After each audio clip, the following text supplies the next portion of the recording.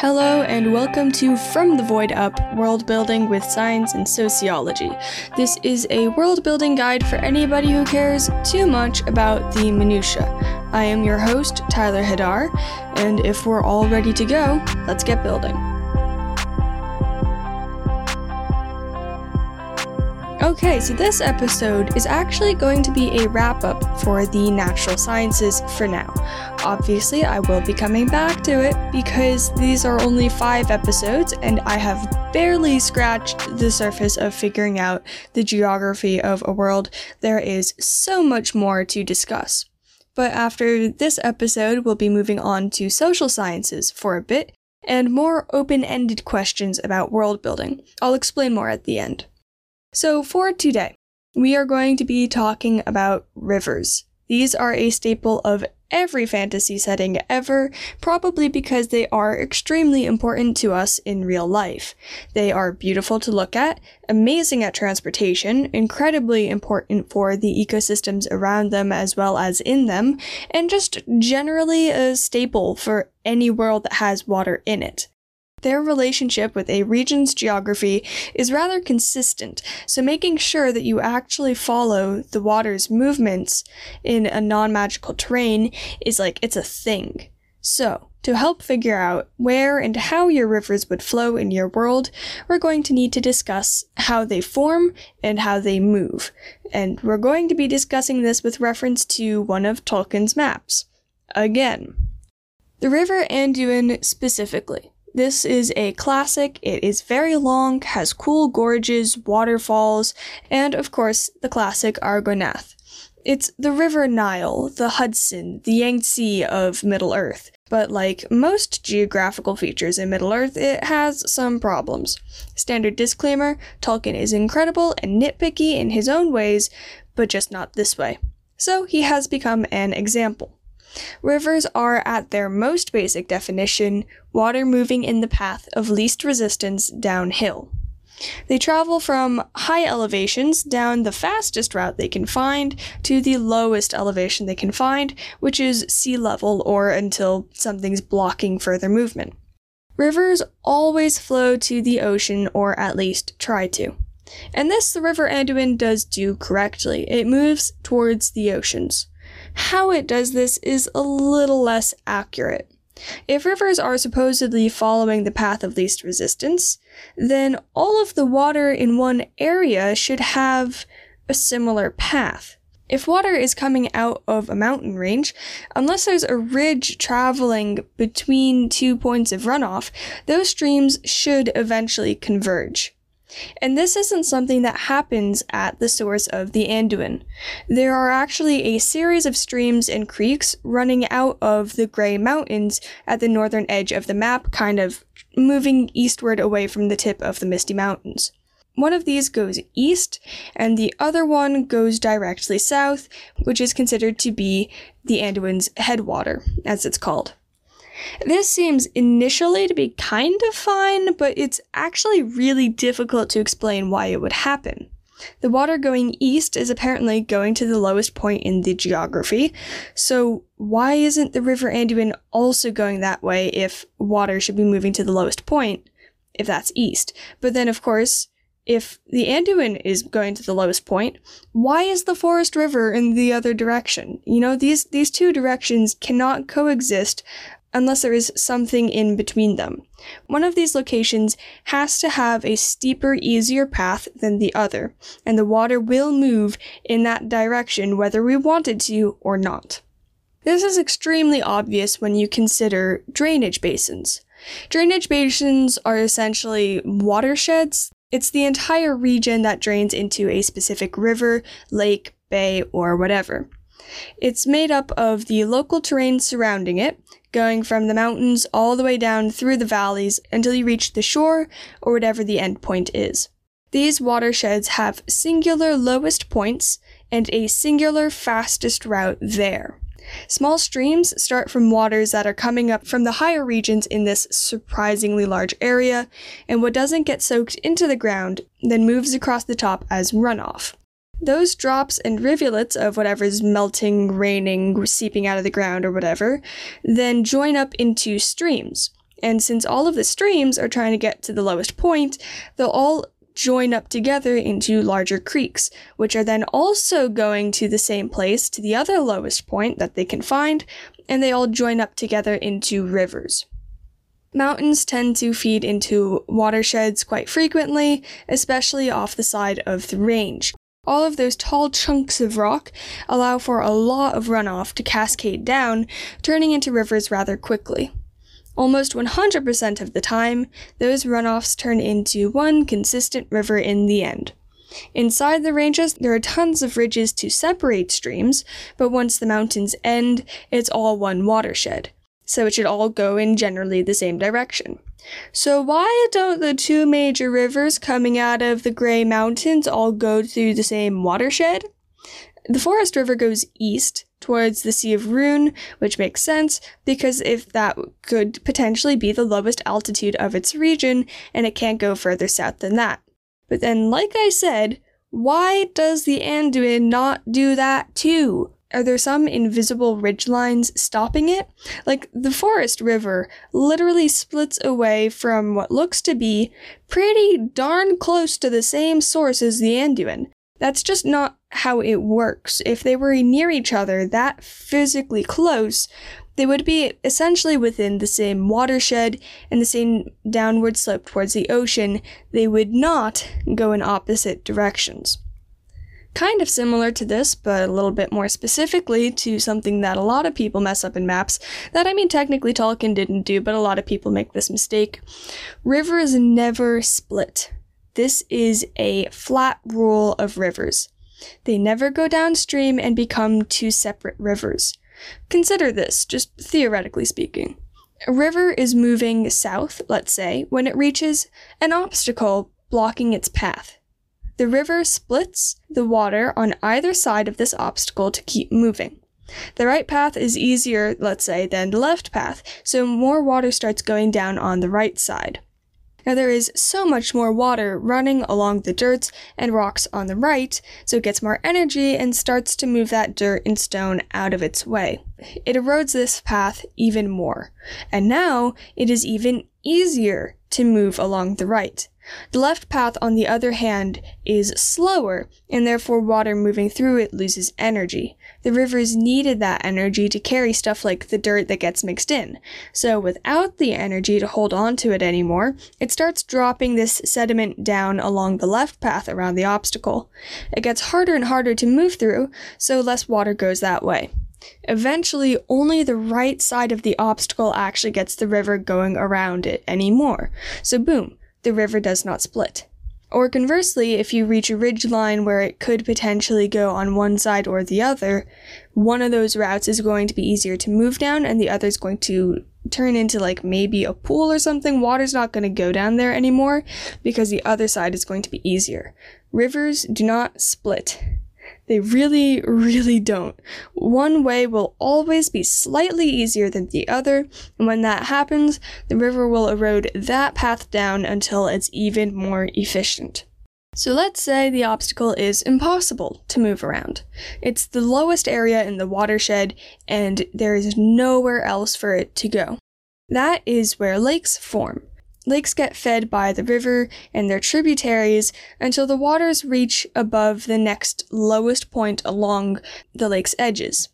This will then become a second part of a river as it runs out of space to hold the water, now actually able to overflow and go for lower ground.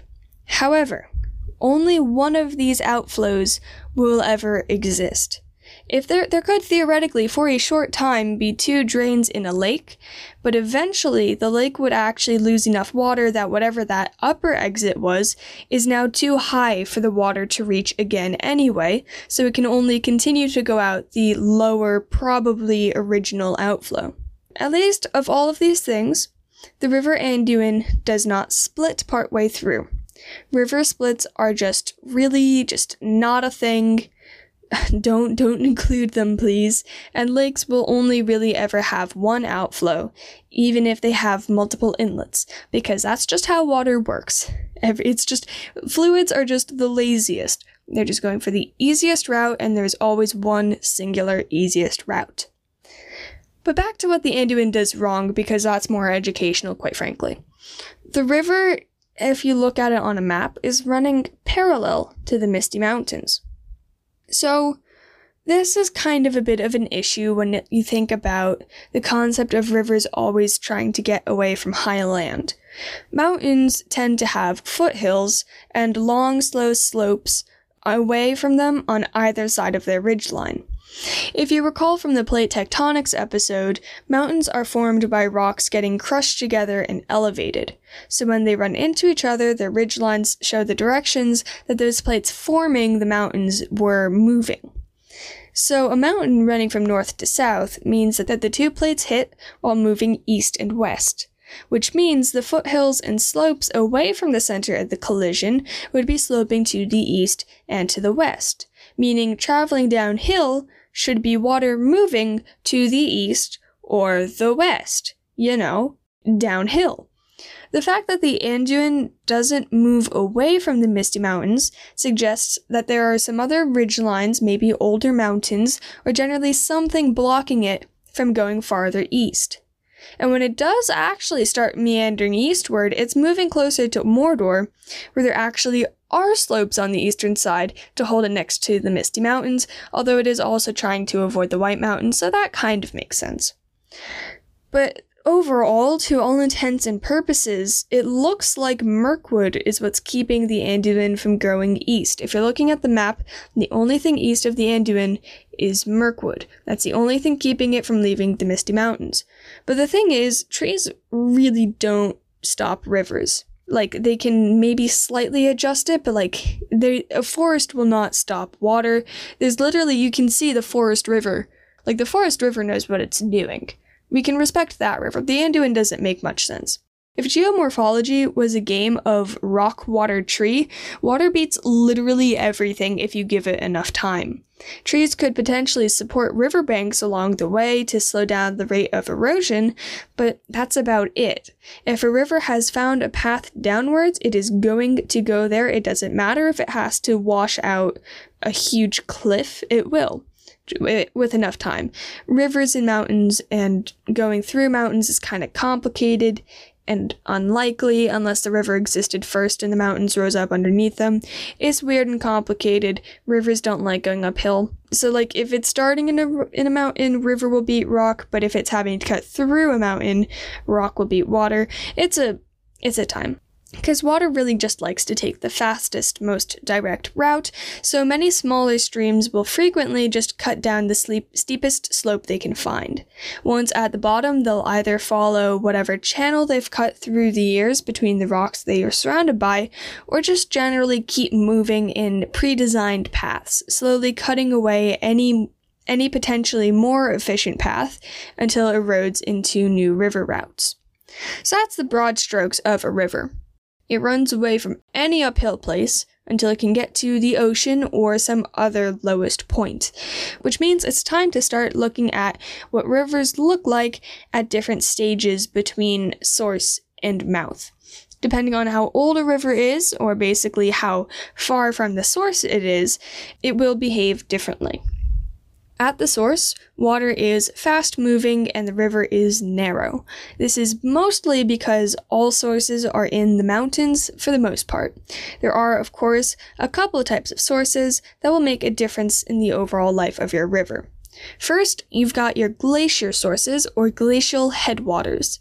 These types of rivers, if the main source is a glacier, typically dry up in colder seasons a little bit.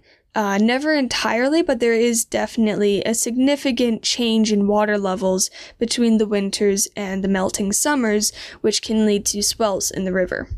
These systems are extremely important for any river life, as they're accustomed to the ever-changing seasons they experience in a river. And there's also actually a really excellent and in-depth article about the Alaskan rivers and their relationships with glaciers, particularly as the glaciers are melting off. It's on the National Park website if you want to learn more about glacial headwater ecosystems. It's very cool. Similar to glaciers, though, there are snowmelts. The Colorado River is a pretty decent example, as are some rivers in Switzerland, or basically any really tall mountainous area. If, of course, the region is capable of getting snow. Over the winters, a little runs as daytime melts lets out some water if it's warm enough, which allows low-leveled rivers in the winter. And then in the early spring and summer, everything just melts and then it floods. The sudden flow of water seriously jostles the region, and depending on how much it snowed, it can have massive spikes in how much water there is. And then in the summer, the spikes go back down, and the water is only contributed to by whatever rains the region gets in the hot season. This could mean consistent runs of water, or it could mean that the whole system slows down to only a trickle. Remember your climatographs from last episode, and look them up for whichever sort of biome your stream is starting in. The rain distribution across the months can help you determine how your river is going to flow throughout the year. Those climatographs are so useful for everything, and that's why they are my second favorite type of environmental science graph. And then, of course, you've got your classic areas where it doesn't really snow, kind of like tropical rainforests, so it might just be constant strong rivers or extremely fluctuating rivers, again, depending on how consistent the contributing rainfalls are. Pretty much all of these sorts of headwaters are near mountains, which means they go downhill, and they have steep slopes to cut down into, which makes a lot of canyons and gorges and ravines, depending on how long they've been cutting out that particular path.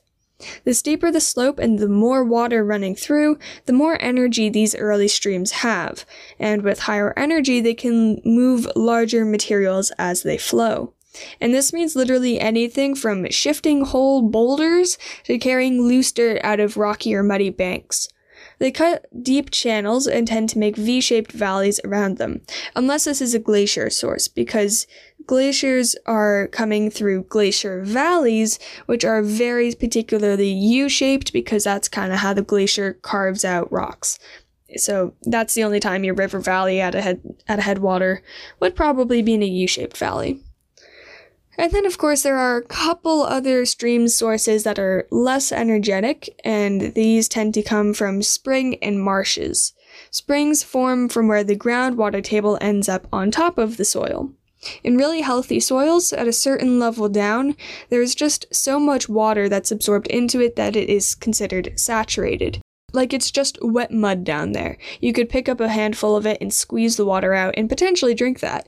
That would be considered the groundwater table. That's where people tend to get water from wells. Sometimes the dirt erodes away so far down that the upper levels of the water table become exposed so they can turn into pools. These are springs, and they have runoff that turns into streams. Depending on how full the water table is, the rivers can be of different strengths from this point. Marshes and also lakes can be considered headwaters as long as they don't have any streams running in as sources for them. If a lake is just collecting waters, let's say in like a caldera, a big volcanic mountain basin, it could eventually reach levels high enough that the water is slipping out of an outlet. This water trickle counts as a source. Marshes or swamps or just generally wetlands can also overflow and turn into streams as water is released from their collection areas. These types of sources, springs included, are sometimes not as steep and therefore lower energy, so they might turn into mid-run stream shapes faster. They carve less since there's no guarantee that they have steep slopes to build energy out of. These sorts also probably won't have massively noticeable levels of water fluctuation. Headwaters tend to be pretty cold and turbulent, which mixes air in way more easily into the water, making them much higher in oxygen levels. The colder the water, the more dissolved oxygen it can hold, and therefore the more animal life it can sustain. As the original stream moves out of the faster sections from fleeing from its source, tributaries come in and help make the stream into a full river, which sometimes makes it hard to figure out which one is actually considered the official headwater, but if you're constructing the stream yourself, you can just, know what it is. You can just pick one out and make it kind of noticeably larger, so it's kind of obvious. And after all of these different tributaries blend together into a river, it reaches the second section of its course, which is the middle river course. By the way, tributaries can feed in at any point during the river, but it really has to kind of be a larger size stream for a lot of this middle river course action. It's a little less exciting though. I said action like it was exciting, but there aren't any waterfalls here. There are no bouldery banks. Why did I spell bouldery like that? I spelled bouldery very wrong. Let's just move on. But yeah, there are no waterfalls, no bouldery banks, and no moving fast cold waters to splash around in. But it's still actually kind of important and decently cool still. I mean, all of rivers are pretty cool. This just happens to be a bit lazier and a bit more meandering. If the river is over 1 year old, it will have curves in it. If it's older than a month, it probably already is starting to bend a little. Meanders are a necessity for rivers if they have a wide open valley to play around in.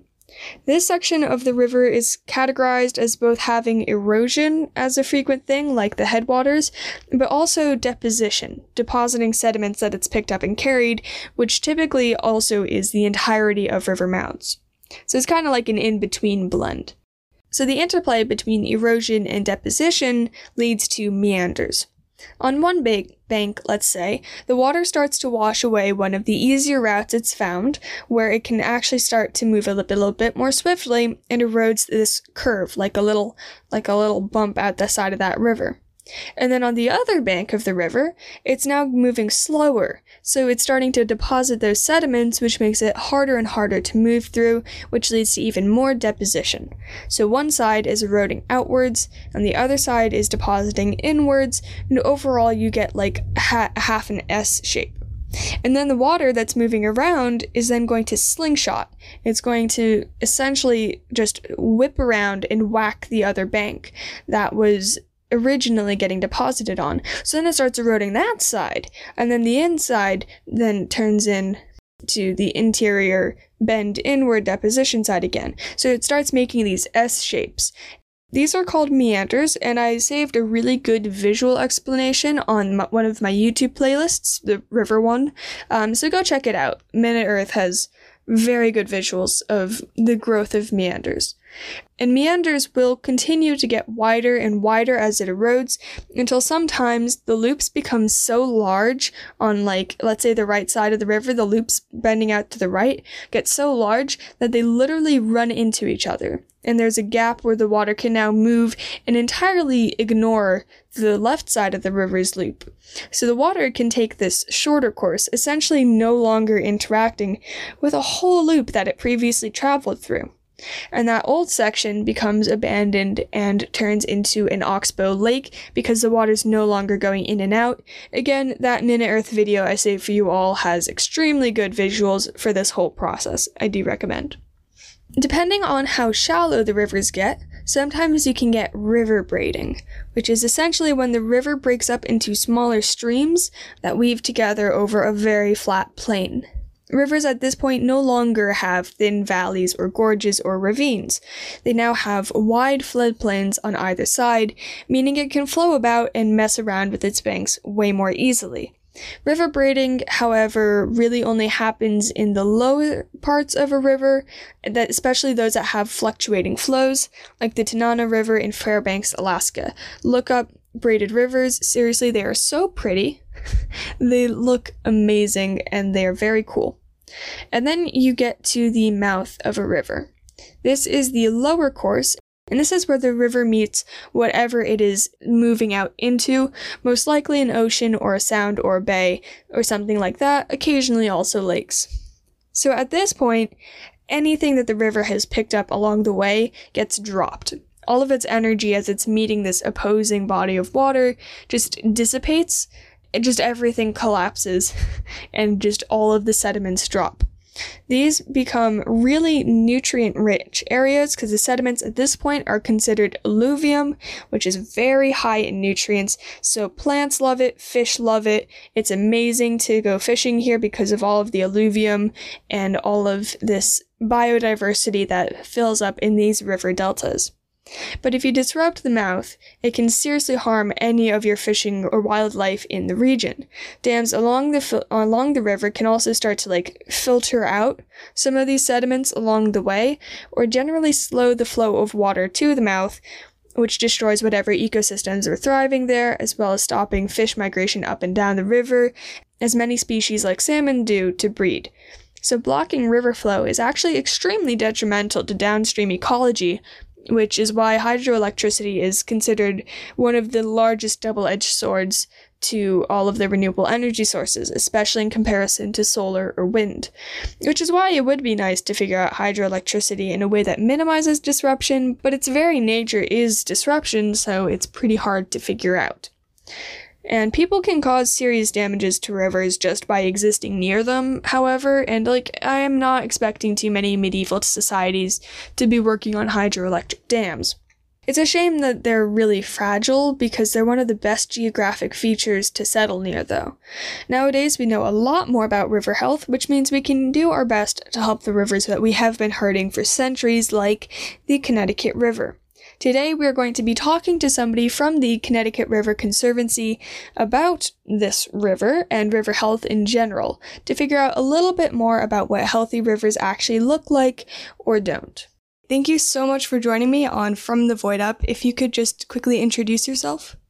Yeah, I'm Ryan O'Donnell, and I'm the Water Quality Monitoring Coordinator for the Connecticut River Conservancy. Nice. So could you tell me a little bit about what the Connecticut River Conservancy is and what you guys do? Sure. We're a watershed organization that serves the entire Connecticut River watershed, which is a pretty big watershed encompassing parts of Vermont, New Hampshire, Massachusetts, and Connecticut. The Connecticut River drains into Long Island Sound and provides about 70% of the fresh water that enters Long Island Sound. That is actually more water than I expected. So could you tell us a little bit more about then the history of the Connecticut River? How much do we know about how it started, how it's grown over the years? There's a decent amount of research. I don't know all of it off the top of my head, but I do know that Long Island Sound was a glacial moraine, which is like a dam of rocks and ice.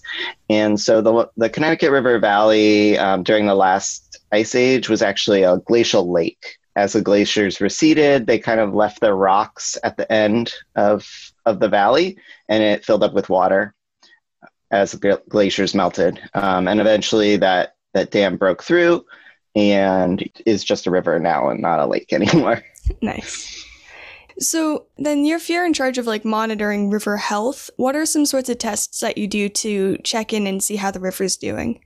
Sure. There's a lot of different ways to monitor water quality, and I focus mostly on chemical parameters, although that is expanding as we take on more projects. So the things that I focus on as part of my job are nitrogen and phosphorus, which are nutrients which will contribute to algae growth. I also look at turbidity, which is how cloudy the water is. I monitor conductivity, which is just a measure of how many ions are dissolved in the water. It's kind of a catch-all test because if there's a weird number, you can start looking for reasons why that number is high. And then the biological test that we do is actually for E. coli bacteria, which is the bacteria that's found in the guts of warm-blooded animals, and its presence indicates the likely presence of sewage or other human or animal waste contamination in the water. And so that would tell you whether or not it's a good idea to go swimming or boating in the water. Makes sense. You don't really want to go swimming in sewage runoff. That does not sound like fun. So then, what are some major pollutants that have historically been in the Connecticut River? What are the ones that we see the most of? So historically, the Connecticut River was actually pretty gross. Prior to the Clean Water Act of the 1970s, we didn't really have wastewater treatment plants. We just kind of dumped our sewage right in the river.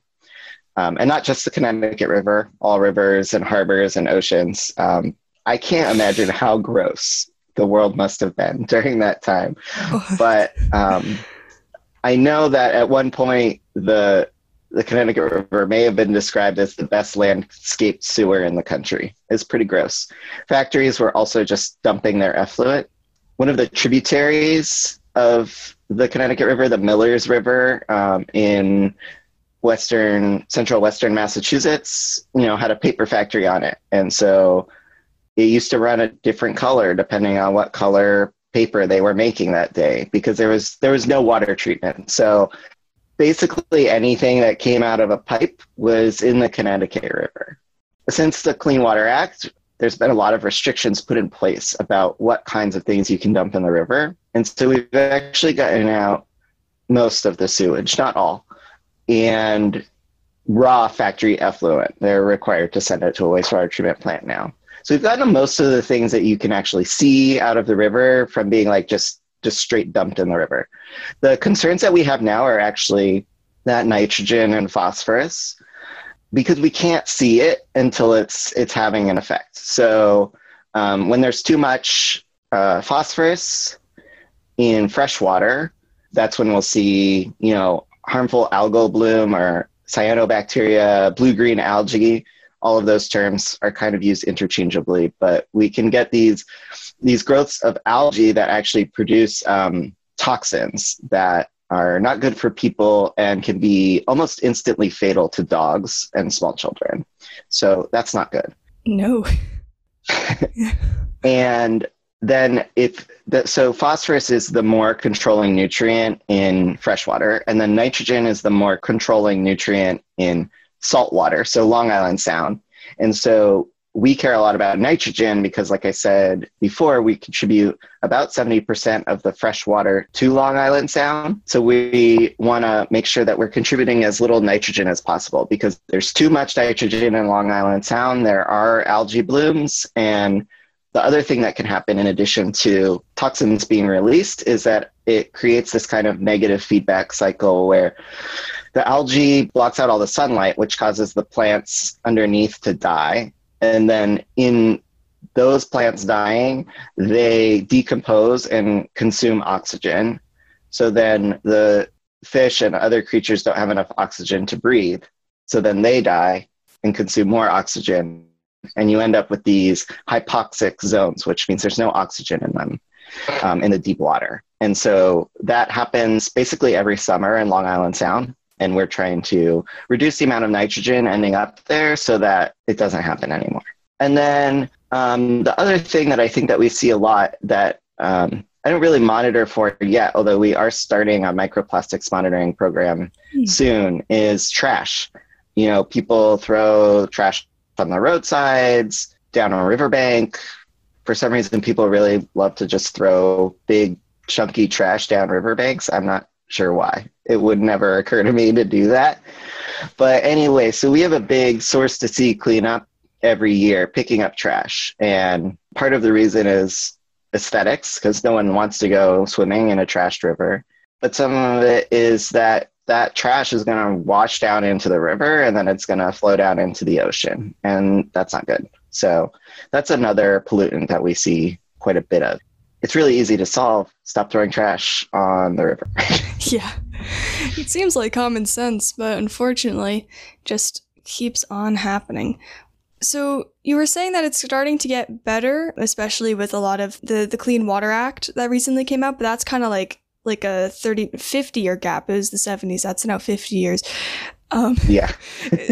Has there been any more recent history that's shown any improvement, or has it really just been this 150-year range that's been better? So that was the big federal legislation, the Clean Water Act, and I think there was a couple laws. And since then, we've seen kind of shifts in regulation. So the EPA, the Environmental Protection Agency, which is a federal agency, will issue guidance to states. And it's mostly up to the states to kind of set their own standards. I have a lot of experience with this working between 4 different states. Each state has very different standards, so that can be a little complicated. But, they are, for instance, supposed to be updating and their standards on nutrients. And so we can see that Vermont, for example, has very strict phosphorus standards. Most of the state drains into Lake Champlain, and they were having serious problems with cyanobacteria blooms in Lake Champlain, which is a huge recreation spot, but also provides a lot of drinking water for the towns around it. So they really knuckled down, and they have very strict number-based standards on phosphorus, and they haven't gotten to nitrogen yet. Other states are working on it. They're trying different approaches. Some of them don't have numbers in their standards, but they would say, like, if there's nutrients causing an algae bloom, then it's impaired. So they use these standards to come up with a list of all the rivers every year that says whether or not they're impaired or meeting their standards. And if they are impaired, they're supposed to be making a plan to improve them. It's the tiny incremental changes with these state standards, I think, that we're seeing. And then also, unfortunately, recently, the Trump administration actually revoked some clean water legislation about ephemeral rivers, which are rivers that don't exist all the time. That's not as big of a deal in the Northeast where we are, but somewhere more arid, like the West, their rivers might not run all year, and now those rivers aren't as protected. So hopefully we won't see too many more steps backwards. We'd like to keep things moving forward. Yeah, definitely. What would you say then would be a lot of what people are legislating about? What are a lot of these major contributors to pollution that we see remaining, that is? So one thing that we're focused on, I don't do a lot of lobbying, but I do have colleagues who do. And one thing that we're focused on is extended producer responsibility for big items like tires. So when you buy a tire, you don't pay for the whole life of the tire, you just get the tire. And then when you take it off of your car, you have to pay to dispose it. And it depends how much on this, based on the state. So not only do you have to buy new tires, you might have to pay a tire disposal fee at the mechanic, or if you did it yourself, bring it to your dump and pay for that fee. And unfortunately, we've seen, occasionally some shady mechanic taking the tires and just, then they would have to go and pay a disposal fee. And even if the consumer paid it, then it's, sorry for my roosters. No, it's fine. Even if they've paid it, I will close my window real quick. Yeah, that's okay. The roosters are officially a bonus guest. So even if the consumer has paid it, someone might be tempted to just throw them over a riverbank and not pay the disposal fee by taking them to the proper channels. So there are other items where you kind of pay for the disposal fee when you buy it. I know I bought a car battery recently, and I didn't have the old one with me. So I had to pay an extra $40 basically, and I'll get that $40 back when I turn in the car battery. So it's kind of like a deposit, but it's also that disposal fee is already included in the price. That makes a lot of sense, actually. It seems like that should just be a standard. Yeah, and similar to the bottle deposits, once again, different between different states. But, when they were actually created originally, 5 cents, I think, was a lot bigger incentive to turn your bottles back in. And one thing that is the biggest, the most amount of trash that we see is we see a lot of Dunkin' Donuts and Cumberland Farms cups, to just get tossed out car windows. And then the other thing that we see a lot of are those little nip bottles, those little single servings of alcohol. And so I know that we've been trying to get a 5 cent deposit put on those little nip bottles so that there's a little bit more incentive to bring them somewhere, turn them in, and not leave them wherever you were drinking them. That makes sense. Give financial incentive to do the right thing. It'll turn over the people who wouldn't otherwise be doing that. That makes sense for a lot of the more modern societies, that a lot of it's consumer based. For more historical settings, since medieval societies seem to be the fantasy aesthetic, do you know anything about what sorts of pollutions you would be seeing from those? I would imagine sewage, because medieval societies didn't have the greatest of that. Yeah, so I think that one of the biggest water quality concerns would be if you didn't have plumbing, that you would want to make sure that any drinking water is taken either from non-contaminated groundwater or upstream of where you're dumping your sewage. So, that's a pretty important one. And of course, if you had another town upstream of you, that would be a concern. So you'd probably want to focus on getting clean water from deep groundwater that's not connected to the river, which is why for a long time, water really just wasn't safe to drink. And so that's why people drank alcohol constantly.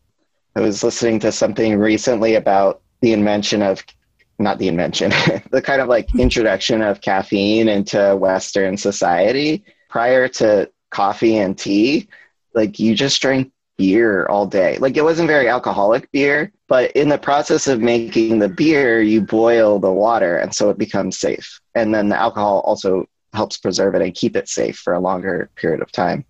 And then when you make coffee and tea, you also boil the water, which makes it safe. But also people suddenly went from being mildly drunk all the time to being mildly caffeinated all the time. And so that's part of why there was a huge boost in productivity. But both of those things were because the water just wasn't safe in many cases. And it's really hard to tell. Obviously if there's poop or something floating in the water, you're not going to drink it, but you can't see many of the microorganisms that might make you sick. So even if the river looks clean, even if the turbidity is pretty nice, it might still be not good. Yeah. And then, of course, boiling the water with the intention of turning it into something else seems a bit more productive than just flat boiling things. I feel like humans have this incentive to like turn it into something new every time we have to put energy into it. So that makes sense that caffeine and beer became the two major ways of cleaning up your water. That's kind of funny, actually.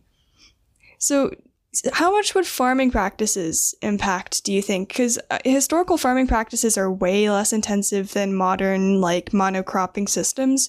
Would that actually have a serious impact, or would that be more of like a relaxed, sort of less detrimental to the local rivers?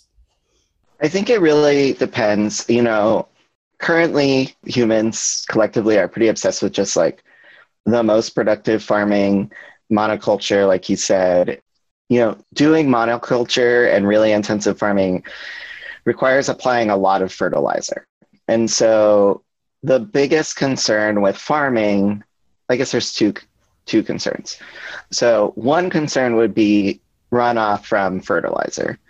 And, obviously you're not going to be using like a commercial grade fertilizer in your tiny village or whatever. But so if you're growing a bunch of different crops, you're rotating crops, you're using crops that grow well together.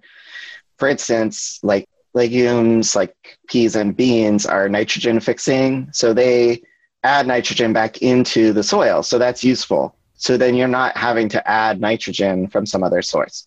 So I think that in general with like home garden type farms, and I've seen some other like smaller family farms, that are still doing it commercially. They're selling their produce at a farm stand or whatever, but they're not, supplying Walmart with potatoes. There's not a lot of runoff, but you still want to make sure that you're not like farming all the way up to the river's edge. Often you want to be farming along a river because when the river floods, it brings up all this great sediment and deposits it on the land. And that's what makes great farm soil. That's why the Connecticut River Valley has some of the best farmland in the country, because the Connecticut River flooded and when it was a lake, all this great sediment full of nutrients got deposited on the land.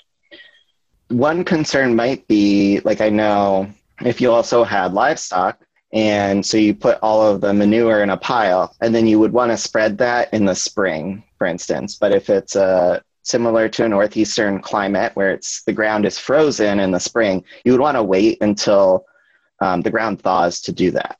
And it's tempting to do it when it's still frozen because you can't do anything else. But if the ground is frozen and then it rains and you have spread all that manure on your field, chances are it'll just wash away. that's a good practice to prevent runoff.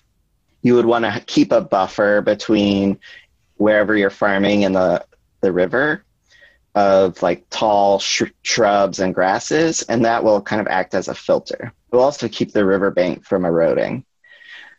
The other livestock concern would be that keeping your livestock fenced out of the river. You wouldn't want them pooping in the river, but I know that cows in particular are very destructive to river banks. They are very bad at walking downhill, and so they lock their knees or something, and then destroy the riverbank walking down into it. So while it might be tempting to give them access to river to get a good drink, they're going to destroy the riverbank, and then with a failing riverbank, you're more likely to be losing some of your land, as the river erodes it away. And we wanted that land because we wanted to farm it, It's a valuable spot. So what would some of these concerns physically look like? What can you observe with the naked eye that a medieval society could then recognize in a river, other than obviously sewage? But are there any signs that you can see with the naked eye when it comes to stuff that you test for? Yeah, most of what I test for you can't really see except for turbidity, but there are definitely things you could look for. So you would want to look for algae or slimy rocks or way too many plants, seemingly if there's a spot and there's no plants, you're in a rocky headwater stream, there shouldn't be a full green spot in the river maybe.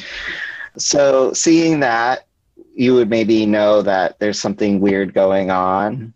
Something else that you would look for, that it's not something that I test for, but that you can test for, is you can look at the critters that live in the river. So the macroinvertebrates, which is mostly the bugs, but also crustaceans and other small creatures, small invertebrates, but they're still big enough to see with the naked eye.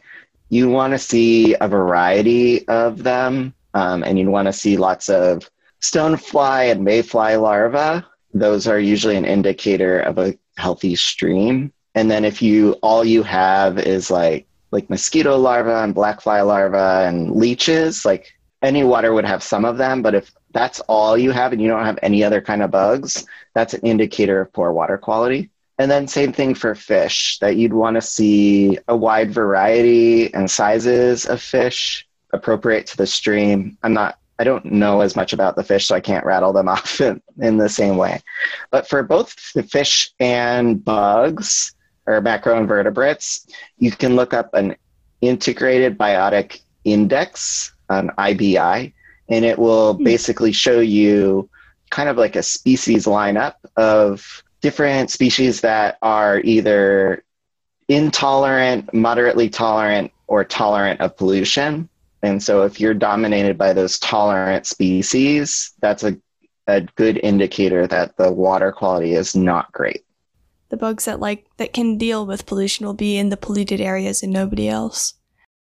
So if, per se, not to completely 180, but if, per se, there was a dragon of some sort that has a habit of poisoning rivers, how far do you think that pollution could run? How far would those toxins really carry? Do you see, I guess the easiest way to phrase this is how far down a river does it take for pollutants to really get washed out? But with the context of if a dragon settled up river and your small town is now scared of the dragon. So I think there are two things to consider from whatever the toxin is. So one is how water soluble it is. These aren't necessarily toxic, but I can use them as an example. So nitrogen, for instance, is very water soluble. So once it's in the water, it tends to stay kind of suspended and make it all the way down to the end. Whereas phosphorus is really sticky and it really likes to stick to sediment. So there is some dissolved phosphorus. But what we see is that it kind of sticks to dirt and then sinks down to the bottom of the stream. And then when it rains, all that gets churned up and then it moves. So phosphorus kind of tends to move in pulses, where nitrogen kind of is more of a steady trickle if it's a steady input. So, if you had something that was water soluble that really stayed suspended in the water, that could make it pretty far. And then the other thing that you would be concerned about, or would be in your favor is dilution. So if there's any tributaries, they would obviously be adding clean water or not poisoned water. So that would dilute it. So if you're starting up, in a tiny headwater stream and then a bigger, two similarly sized streams join, you're going to have 3 times as much water as you started out with, and probably more because you're picking up groundwater along the way. So, for instance, with bacteria, a lot of the times, if we have a hot spot where there seems to be some source of contamination, by the time there's another tributary, it tends to get diluted pretty effectively. So, if there's some tributaries in between, that would probably be a good protection, depending on the poison. I know some of them are pretty poisonous. Yeah. Green dragons. Whoop whoop. But yeah, so basically, if you know that there are tributaries between you and wherever that dragon is, it could be a lot closer than you think if it's getting diluted that fast. Okay, makes sense. And very useful specifically for my campaign. Okay, nice. Thank you. All right. Just to wrap up, are there any misconceptions that you think people have about river health or what it is that you do that you want to just take a chance to clear up? I think that, one of the misconceptions is that if it looks and smells fine, it must be clean. And I think that people are understanding more and more that that's not quite true, that there's plenty of things we can't see that can be pretty bad. Another misconception is about swimming in particular. So after it rains, water washes off the land right into the river and carries anything with it, including any poop on the ground. I get to talk about poop a lot for my job, which is fun. But anyway, so what we see is spikes in bacteria after rainstorms. And I know that prior to me starting this job, if you'd been like, is the river cleaner before or after it rains? I would have said after. It's all got all that fresh water in it, but that's not true. The river's a lot grosser after it rains. So you definitely want to wait to go swimming 1 to 2 days, depending on the size of the river and how heavy it rained. Wait for all that kind of gross rainwater stuff that it brought with it from the land into the water. Wait for that to clear out before you jump back in the water. Yeah, I had not realized that, but that makes a lot of sense. Thank you so much for joining me. Thanks for having me. So there you have it. Apparently there's a lot that goes into how far down a river those pollutants can go. The Black Dragon stat block seems to suggest that there is a lot of decomposition going on in the waters around its lair, so those types of pollutants would probably be more bacteria. Green dragons, despite having poison-type breath weapons, actually do not damage their water systems like I thought while doing the interview. They actually seem like kind of harmonious with their natural landscapes, which I'm not sure how to feel about. They tend to stick to forests, according to the lair section of their D&D Beyond page, and seem to just be like apex predators of their region more than anything else. A lot of figuring out how to tell if water is healthy or not is probably going to be mostly useful as a descriptor, because as creators, we know if we want it to be healthy or not, so all that's left is communicating that to our readers or players beyond just having characters drink water and then immediately start vomiting. Like, small factors can help call attention to a river's health and nudge the audience along towards understanding how the region is doing without any visceral, forced interactions. In fact, a lot of this earth science section is learning about the world in one direction of research and then retrofitting all of it. In our worlds, we figure out what it is we want, and then the science can tell us how that would present in a day-to-day life. Social sciences, as I will be starting up in October, are not going to be exactly the same. What I'm planning for this next section is mostly breaking down what we already know exists, fantasy tropes, where they come from, and how we want to engage with them as creators. And then I'll be expanding that out into questions of social mores, which is a fancy word for social norms, that we can then include or not include in our settings. I'll be diving into where our norms in our world come from, and then see how they could be used or misused in a fantasy setting. And we'll have a wonderful little artistic surprise from Dylan Desmarais, so look forward to that. This won't be starting next week immediately, however. I am taking a week off. Not so much as a vacation, it's more of trying to get ahead of the schedule again. So next week there won't be a new episode, but I'm currently working on fleshing out my YouTube channel with the playlists that I keep on talking about, as well as subtitled videos. So if you know anyone who you think would like the podcast, but if they could read it, that should be coming up shortly. I'd also like to announce that we have officially hit 250 downloads on the podcast. It's not massive in comparison to other people, but it's already more than I expected, because this means that it is officially more than just my parents and immediate D&D party members listening. So that is genuinely a success. Obviously, this is a gap year project to keep me busy before it's really like an attempted career or anything, but for a gap year thing, this is going pretty well. So genuinely, thank you so much for listening. I appreciate all of you for listening to my lectures, and in return, I am making sure that they are very well scripted to save you from my ramblings. And as always, if you have any pressing questions for me or just want me to take a look at what you're building, just reach out. I have an email at fromthevoidup@gmail.com, or I'm on Twitter, Facebook, and Instagram at fromthevoidup. Last week I said that I would start posting more and then immediately stopped posting more. I'm trying. I'm doing my weekly hi, there's a new episode posts, and I'll try and start actually putting other things in throughout the week.